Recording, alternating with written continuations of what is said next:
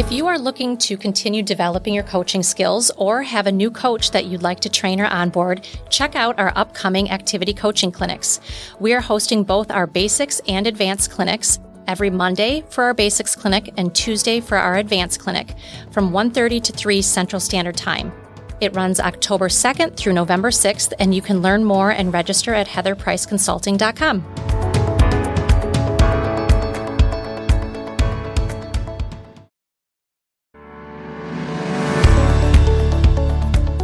Hey everyone, welcome to Activity Coaching Conversations with Heather and Sabina, where we discuss coaching strategies for the overachievers, the slow starters, and everyone in between.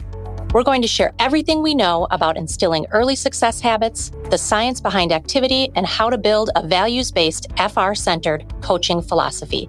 Activity Coaching Conversations is all about balancing accountability with the art and science of coaching.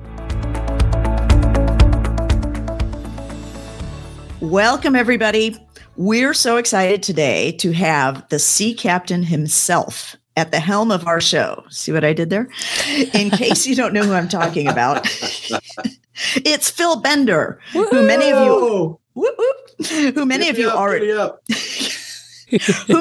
already know. But for those of you who don't, let me give you just a little idea of how awesome he is. I could probably spend an entire episode just introducing him, but here are the highlights. Phil has more than 30 years of experience in financial services. And do you know, as I say that, what I've realized, Phil, as I was putting this together, is I have known you for over half my life, which is just frightening. It's just frightening. But yes, it's frightening amazing. Is how old you are, or both. Zing. At any rate, in 2018, expect a lot of this today. In 2018, he began Sea Captain Coaching. And as of today, he has more than 250 clients who have all seen exponential growth during their time with his practice. Prior to founding Sea Captain Coaching, Phil was a managing partner for 16 years, a recognized sales leader and speaker who has served at nearly every level of service for advisors and clients. He's a lifetime member of the $1 Million Roundtable. He started a scratch district that grew to 30 advisors in 6 years, and he has his CLU degree. He also has a BS from University of Missouri, Columbia. He and his wife, Lisa, split their time between Sarasota, Florida and Middletown, Rhode Island. They have 3 adult sons, and when Phil isn't coaching, he loves to travel, write, sing, and golf, among many other things. So welcome, Phil. We are delighted to have you here with us today. Yeah, and so shameless plug right out of the gate. The only thing to add to that is Sea Captain Way book for financial advisors just got published. Were you going to go there? Yes, it did. Yes. Oh. But now I don't have to. We were going to plug it for you. No, you don't have to. Yeah. Well, I know. I'm pretty self-absorbed as a rule, so you should get used to that as we go through this. Thank you, Sabina. Thank you, Heather. It's great to be with you. This is our Home and Home podcast series, right? That's right. You guys were on recently with us, and so it's very exciting. Let's have some fun. Absolutely. Yes. At the end of our podcast, we will again tell you how to get a hold of Phil, how to get a hold of the book, The Sea Captain Way, and so forth. And I'm going to ask you questions right out of it. So don't get too, cool. Yeah. Ooh, don't get but most of our audience are either activity coaches, leaders who are looking to improve their new rep productivity right out of the gate. So the first question we have for you is, what should activity coaches focus on as they're coaching advisors in the first 6 months and the first 12 months? Like, what's a good foundational piece?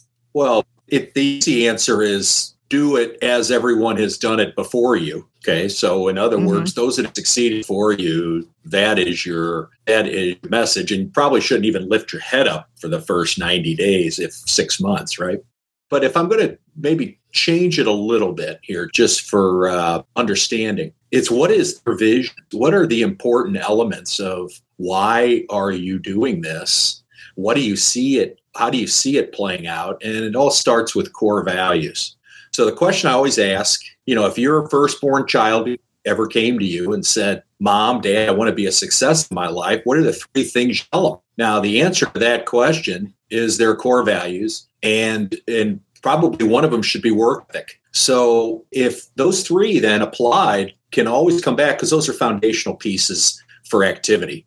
I take personal responsibility for things. I'm growth minded. I want to be active, those types of things. So that would be what I'd share. So follow up for you, Phil, you mentioned work ethic, and that is something in the coaching that I do that is impossible to create in other people, right? Either they have it or they don't.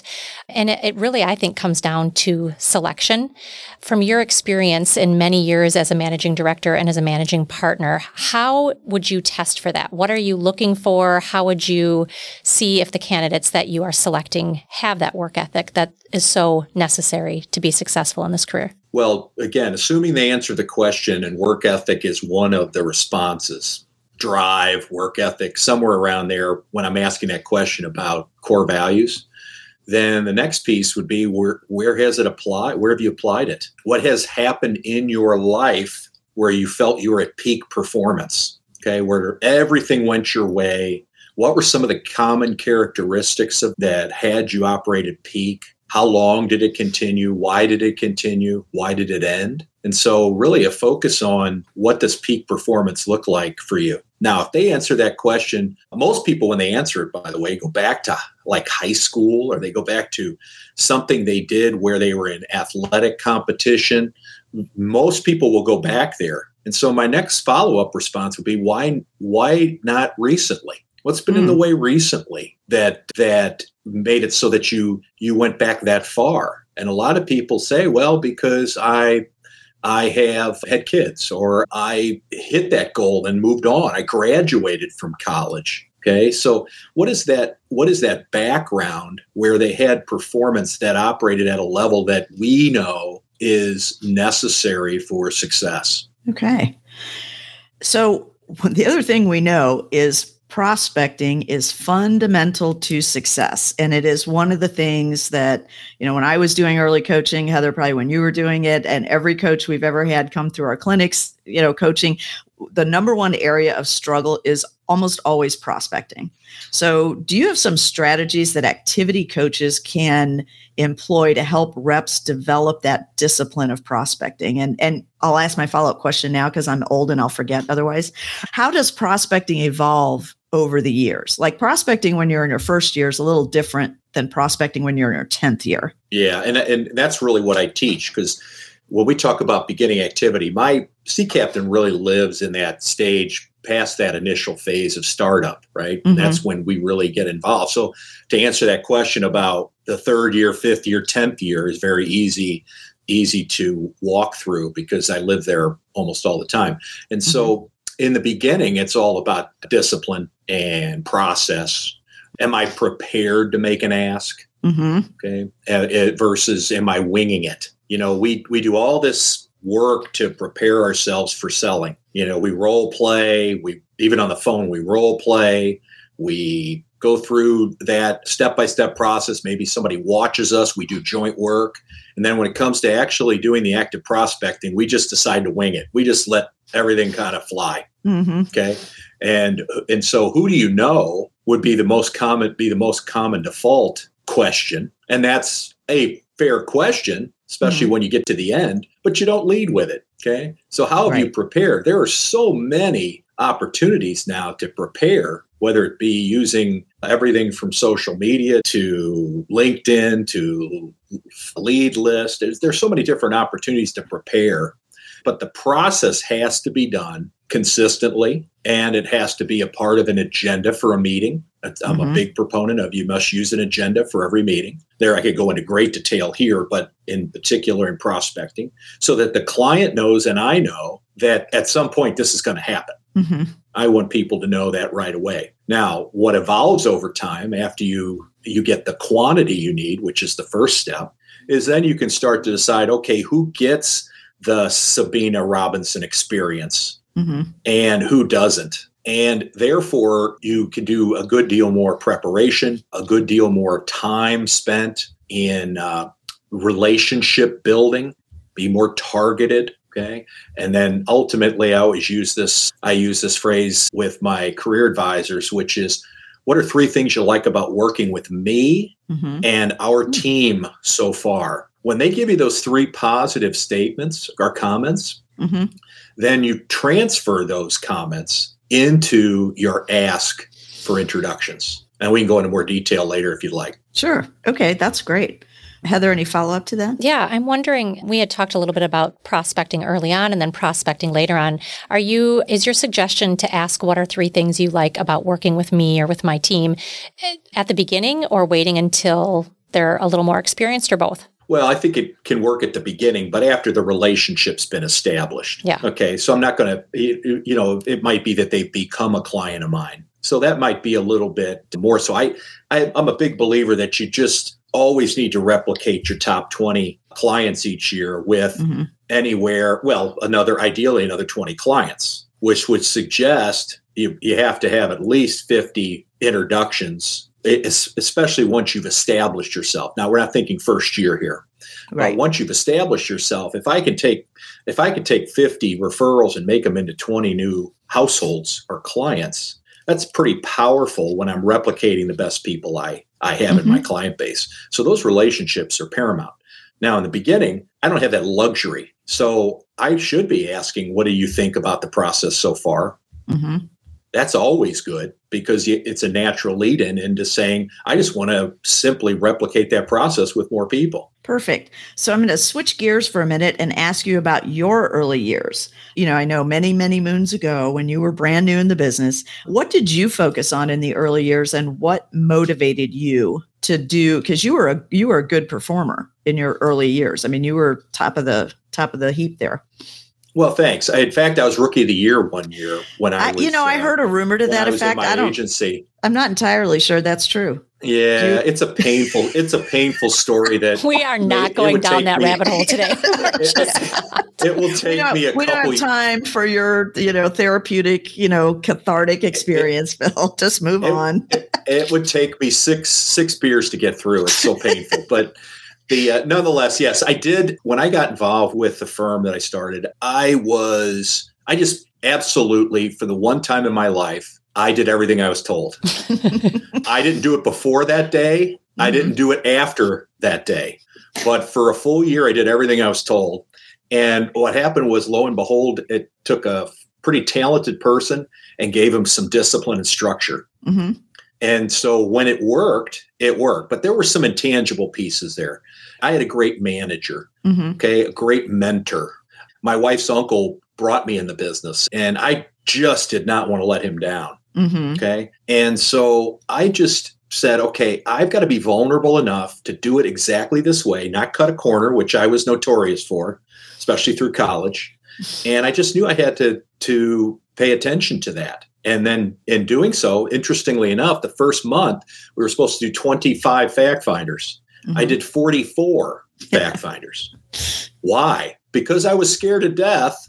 And I said, why not try to double this up? When I became a managing director, I recruited twice as many as I was supposed to. Why? Because I was scared to death. And why not see what happens if you double it up? So what I always did was take fear and make it a motivator and enhance performance based upon the fact that I just did not want to fail at whatever I took on. I think that's awesome. I tell activity coaches all the time, find out what people really want to do. And I said, don't discount if somebody wants to prove someone wrong, right? I said, don't discount that. It might not sound like the most noble motive, but if that is what is driving people through those early stages, let it be what it is. So can I add one thing anecdotally here? When I was going through my program, we used to have little morning meetings, and I hated them. I'm very entrepreneurial. I don't like to go through that. And heaven forbid somebody tells me what I'm supposed to be doing. And I said, how do I get out of this meeting? And one of my mentors said to me, the road to getting out of the meeting is 30 ahead. I never forgot that. If you're that independent and you have to have a workaround, make it a workaround based upon performance. And so there is a reason, like you said, Sabina, where sometimes it's okay to take an independent SOB like I was and pull a workaround. If you are looking to continue developing your coaching skills or have a new coach that you'd like to train or onboard, check out our upcoming activity coaching clinics. We are hosting both our basics and advanced clinics. every Monday for our basics clinic and Tuesday for our advanced clinic from 1:30 to 3 Central Standard Time. It runs October 2nd through November 6th, and you can learn more and register at heatherpriceconsulting.com. Phil, you sound like a dream to coach, somebody who just listened, right? I mean, you said you did as you were told and you didn't cut corners. Interestingly, though, like you said, you don't normally do that. So you've coached hundreds of people in your experience. So I'm curious, what do you do? Like, what are your tactics when you have that person that, like, they will even admit they're not coachable, right? They want to cut corners. They don't want to do it the recommended way, and they just fight the system the whole way. How would you handle that? That's a really big question, though, too. There's a lot of things.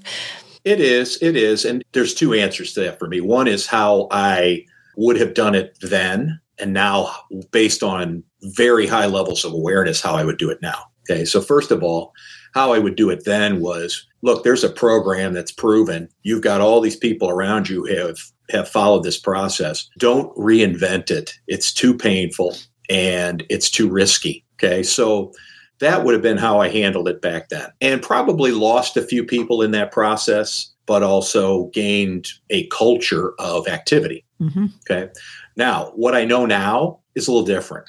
Now I know that I coach to this, and that is, how do you do your wind sprints when you were playing a sport? Did you do them without anybody around? You just did them. Did you do them because the coach made you the leader, or did you do them because the team was counting on you? And so whatever answer they give me is what I know a little bit about them. Are they disciplined? Mm-hmm. Means they did the wind sprints by themselves. Are they responsible? Which means they did it because the coach made them the captain. That's, by the way, that's where the sea captain lives and lived. And then the last one is accountability, which is based on the team holding you to a standard. So those two things were very important. The last question was, how'd you do your term paper in college? Okay. Did you, like Sabina Robinson, plan it out for a month and do a little bit every single day? Never. Okay. Never. Sabina's or did you do it the night before? Or did you, like Heather, do it the night before? I think I probably got that reversed. Yeah, probably. Yes. Okay. So Heather is very procedural, which means she was the one who planned it out. Everything had to be just so. She couldn't sleep at night if she didn't get all the checks on the boxes, get them all done. Sabina, more optional, is more, procrastinate, but then be dynamic when it's time. And so do I know who I'm coaching? Because if I'm coaching somebody procedural, they don't need help following the system. They need more help taking some risks and getting their boat up on plane and feeling like they're not scared to death every day. Optional people make up little stories in their mind. They're always the fun people at Client Builders because they always, whenever they don't do something, they have a great story to tell about why it didn't happen. And everybody rolls their eyes. Heather's rolled her eyes probably many times. Yep. And so when you're dealing with optional people, they have to have a structure. That's why the Granum model is so important here, because even now, today, it's not as relevant after 3 or 4 years as it used to be. It's still the best startup going. Mm-hmm. It's still the absolute best way to start your practice. And people who trust it perform and they get the result, right? But what happens with optional people like Sabina, like me, is after that ends, after they see the Granum system is not as important, they tend to fall off because they think they can shortcut. And so procedural people never stop. They just keep going. And I think in this kind of business, procedural people tend to have an advantage in that regard. 100%. Problem is most males are optional and females tend to be more procedural. And so you want a testimony for females in the financial services industry. There's your testimonial based on wiring. Mm-hmm. Now, here's the thing though. Procedural people have trouble taking risks. Mm-hmm. They get scared when they have to take a big risk.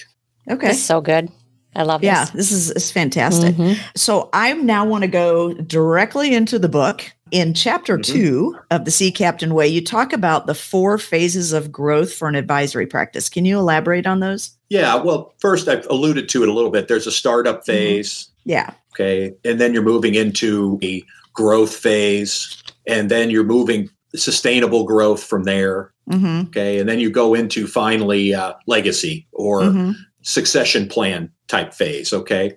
And so it's just the startup phase is, again, where this podcast lives. And that's a part of the process where I need to do what I'm told. I need to have a mentor. I need to have somebody who's walking with me through it. I need to trust people that they're going to guide me. It's like climbing Mount Everest. You don't do it without a Sherpa and a guide. Yeah. Okay. Come on, let's be real about it. And so that first phase is important. That second phase, though, is about growth where I really think I've made it. And most have after 5 years. But in reality, I still have to make strategic investments. I have to build a team around me, or I have to join something. I've decided, am I going to partner? Am I going to go at it alone? Meaning I'm going to be my own CEO. And so those are just steps. And generally it goes first 5 years, then it goes 5 to 15. Okay. Then it goes to from 15 on. And then obviously the legacy phase is about how do I transition? Now, historically, insurance practices the transitions would not be well thought out. Nowadays, because of insurance and investments being done together, you have much more to sell. You have much more to work through in this process. In the book, I'm going to quote from you now. Some of the key variables that I think we talk about constantly are execution of a proven business training model, activity mastery, sales competence, quantity over quality, and client development numbers. Can you just elaborate a little bit on that? Because that is probably one of the top reasons that people cite for not prospecting is, I don't want more people like this. I'm going to get into a better market, and ergo I need less names in my first 6 months. Which my flippant response would be, so what I hear you saying is that you know exactly who you want, and you have a process that you're asking each and every time, taking people through this process. And therefore, when they give you an introduction, you're then turning them down because they're not good enough. Yeah, something like that. Except it skips the whole first part that they don't even ask. Right. Yeah. But because that's really where it ends up. It is about the asking. And am I taking people through the process every step? Is it the most important thing? Okay. I can sell somebody something or not. I used to tell people, you can buy from me or not. It's okay. I'm going to do my best to have you become a client. You then have a decision to make on that. But if I bring value to you and you share that value to me that I brought, then I believe I deserve to be introduced to someone new to see if I can bring value to them. And people are so fearful to ask that. And I think because they just either did a fact finder or somebody said yes to them, in the closing process. And now they're like, I don't want to rock the boat. I want to just live in this comfortable little pool where everybody's happy. There's bigger problems than that. They learn in training how to do it, and then they go and do joint work and learn how not to do it. Yes. Oh my gosh, all the time. So one of the biggest issues is career advisors getting in the way and basically unwinding the training that was done. And I love them, but boy, they can really become a hindrance here because of their messaging. Like a parent that says, you don't have to study like I did to get through school. Yeah. Okay. Yeah. Who would do that? Okay. And so here's what the career advisor says. You don't need to go through this whole process, especially not yet. Don't do it yet. It's going to wreck what we're doing. I never ask in the first meeting anymore, That's right. That's right. Yep. Yeah. We talk about that a lot.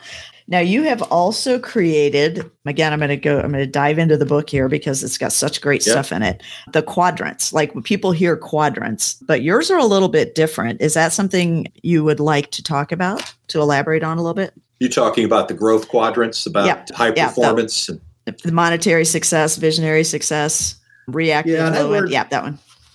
Yeah. And that's probably where the book most lives, because those quadrants are really relevant after the third year in the business, certainly after the fifth. Okay. Where now you've been operating within an activity model. You didn't ask why, you just did it. And all of a sudden now you're like, okay, the world is going to open up for me. Everything here is going to be my oyster. Well, you start to realize in the fifth year that although your retention rate is high, you still have to grow. And the area to grow is to go from monetary success, okay, which is being high performing but reactive in how you operate.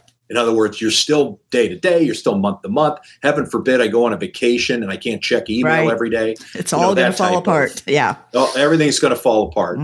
The second part of this then is, how do we shift over to high performing but proactive, where we start to think quarterly, think 12-week a year, okay, as an example. So how do we think quarterly? How do we plan out our year?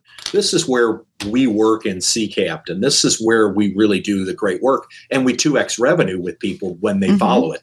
So it's a whole new Granum perspective. For example, how are you introducing? I've actually worked in the last 8 years on how to build out an investment model for Granum.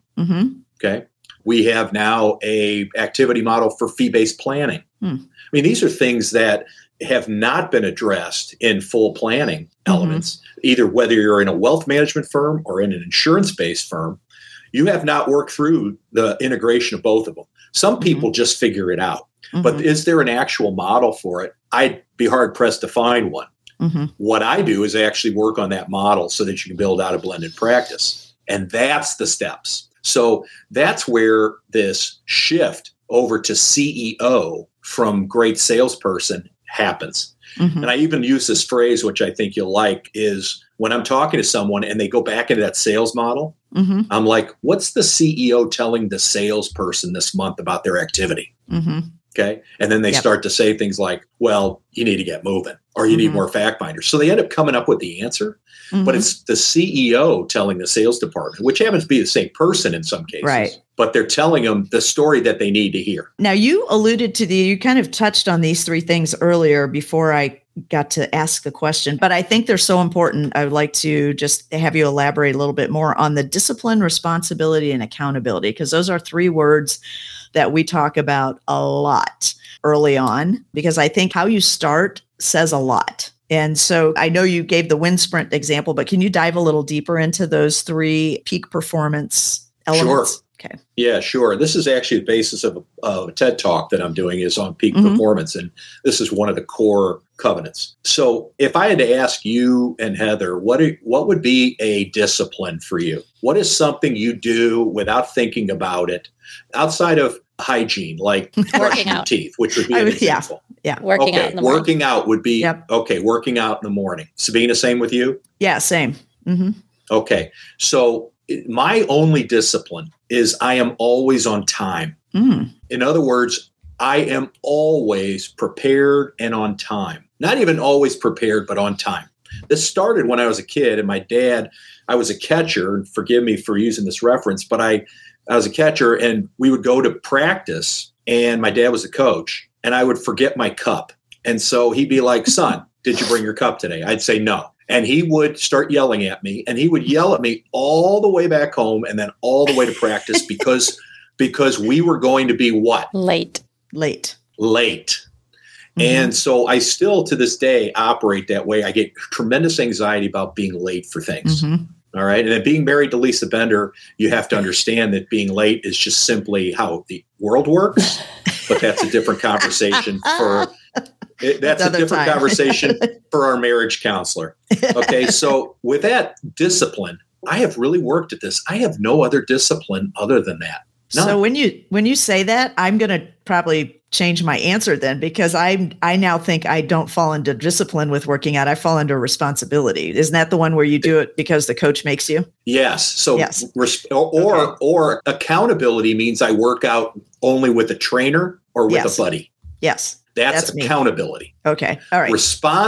Responsibility means that I know to be the best dad or father I can be, or the best husband, that I need to be around for the rest of my life, and be functional and healthy. So therefore I take responsibility for it, like being a provider. Okay. Yeah. Okay. And so it's important to me at this stage at almost 60, 59, might as well be 60 at this point because everybody thinks I'm lying, but I am 59. Okay. But at 59 now, at 59, I need my doctor said, are you prepared to take responsibility for this? Do you want to be 60 and weigh 260 pounds, which is what I was at that visit? I've since lost almost 25 pounds based on that. Good for you. because I decided to take responsibility for myself. I don't need a trainer to watch me do it. The problems with accountability is nobody's watching you. You don't do it. So the key to accountability is I have to either pay for it or I have to really respect the person that is going through it with me. And so most of my coaching is in the responsibility area, which means I set up a structure where I have to perform. So in other words, I set up my calendar. I have to perform in it because people are counting on me. I always use this phrase that says I call in sick for work every day, but nobody answers the phone. So I have to come in. Right? That's responsibility. Right. That's responsibility. So that's to give you some perspective. Well, that's good because now I think I have zero discipline, about half responsibility. I'm all in the accountability world. So what I hear you saying is, and I always think of this as character too. I don't know what that says about me, but so what you're saying is discipline is what you do when no one is watching and no one is making you do it.